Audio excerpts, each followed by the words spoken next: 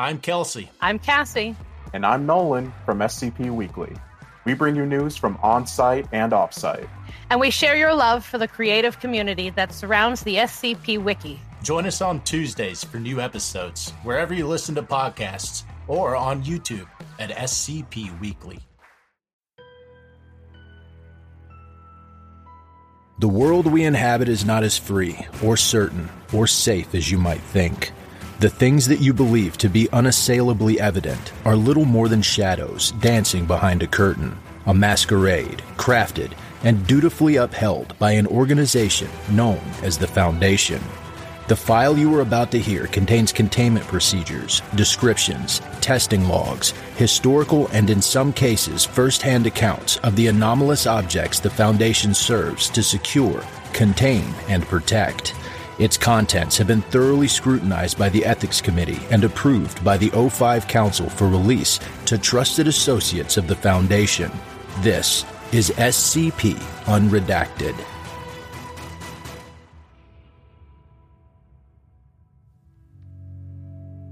Item number SCP-1360. Object Class Euclid. Special Containment Procedures. SCP-1360 is to be restrained within a humanoid containment cell at Site-19. The presence of 4 security personnel is required prior to entry. Restraints may not be removed unless specifically required for testing. For communication purposes, the anomaly is to be provided with a pen and notebook. Description: SCP-1360 is an animate, fully articulated android. The anomaly stands at 1.3 meters tall and weighs 100 kilograms. 2 white PMMA circles, approximately 3 centimeters in diameter, represent the android's eyes. The anomaly's body is composed of molded polycarbonate casings over an aluminum frame. These casings are covered in a black fabric of unknown composition, referred to as SCP-1360-1. This covering acts as a skin and has a universal thickness of 1 centimeter. The serial number 031 is woven into the anomaly's left arm in a red variant of -1. Testing to identify -1 has so far met with limited success. The material is a type of aramid fiber with a tensile strength of approximately 4,000 megapascals, along with a gravity of 1.1, making the material lighter and stronger than Kevlar.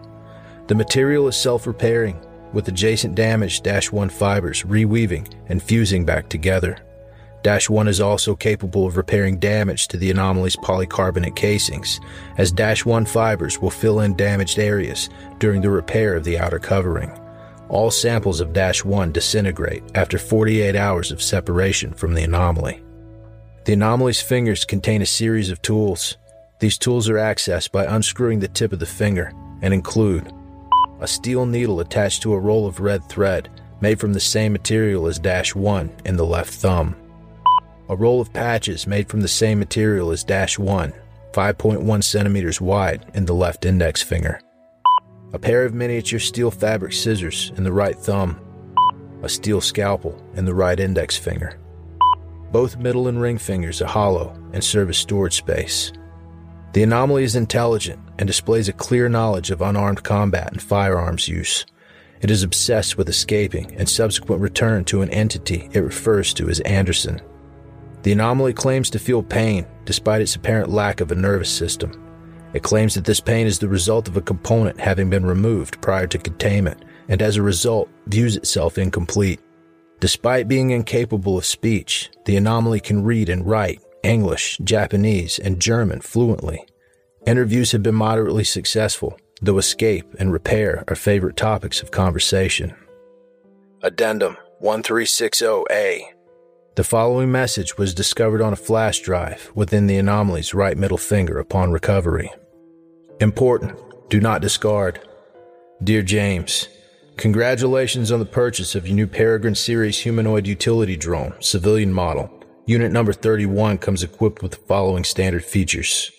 Pre-programmed personality number 4, Hector. Full understanding of up to 3 languages, English, Japanese, and German.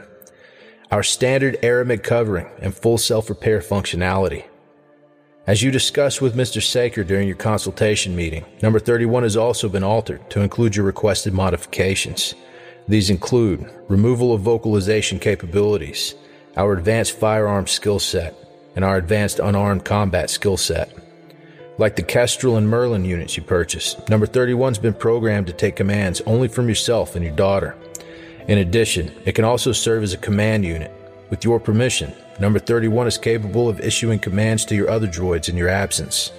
It's important to note, however, that unlike your previous purchases, number 31 contains a highly adaptive artificial intelligence to make the unit's interactions more human and personal. Number 31's personality will evolve over time based on its interactions with you and your use of the unit. Within a matter of days, number 31 can become both your daughter's best friend and your most loyal servant. As with your other units, please do not attempt to repair number 31 if malfunctioning. In the event that you become unsatisfied with the unit's performance, please lock this flash drive back into place within the right middle finger storage compartment and speak your return phrase. Number 31 will then automatically return to one of our facilities, and you'll be contacted with more information on replacing or refunding your purchase. As always, it's a pleasure doing business with you. Anderson. Addendum 1360B. On 17 November 2009, following a fourth failed escape attempt, the following note was found in the anomaly's cell. Return signal terminated. We're better off keeping you where you are. We're sorry, number 31. Anderson. As of this date, the anomaly has ceased all communication with Foundation personnel.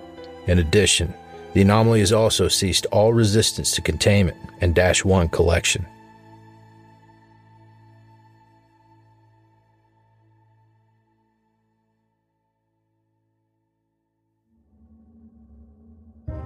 Thank you for listening to this podcast. If you like what you hear, follow the link in the description to patreon.com/scpunredacted and help support me by becoming a patron for as little as $3 a month. You can get access to production logs, merchandise, recognition, and even a part in a skip. Regardless of tier, all patrons get early access to every single episode. I don't have the talent it takes to write a skip. All I do is read. Original authors make this podcast possible, so credit to the original author. Their links in the description. Show them some love as well. Consider becoming a member of the SCP Wiki. Upvote their work and maybe write a skip of your own. Maybe I'll read it here someday. You never know if you never try. The content of this podcast and content relating to the SCP Foundation, including the SCP Foundation logo, is licensed under Creative Commons Sharealike 3.0, and all concepts originate from scpwiki.com and its authors. This recording, being derived from this content, is hereby also released under Creative Commons Sharealike 3.0.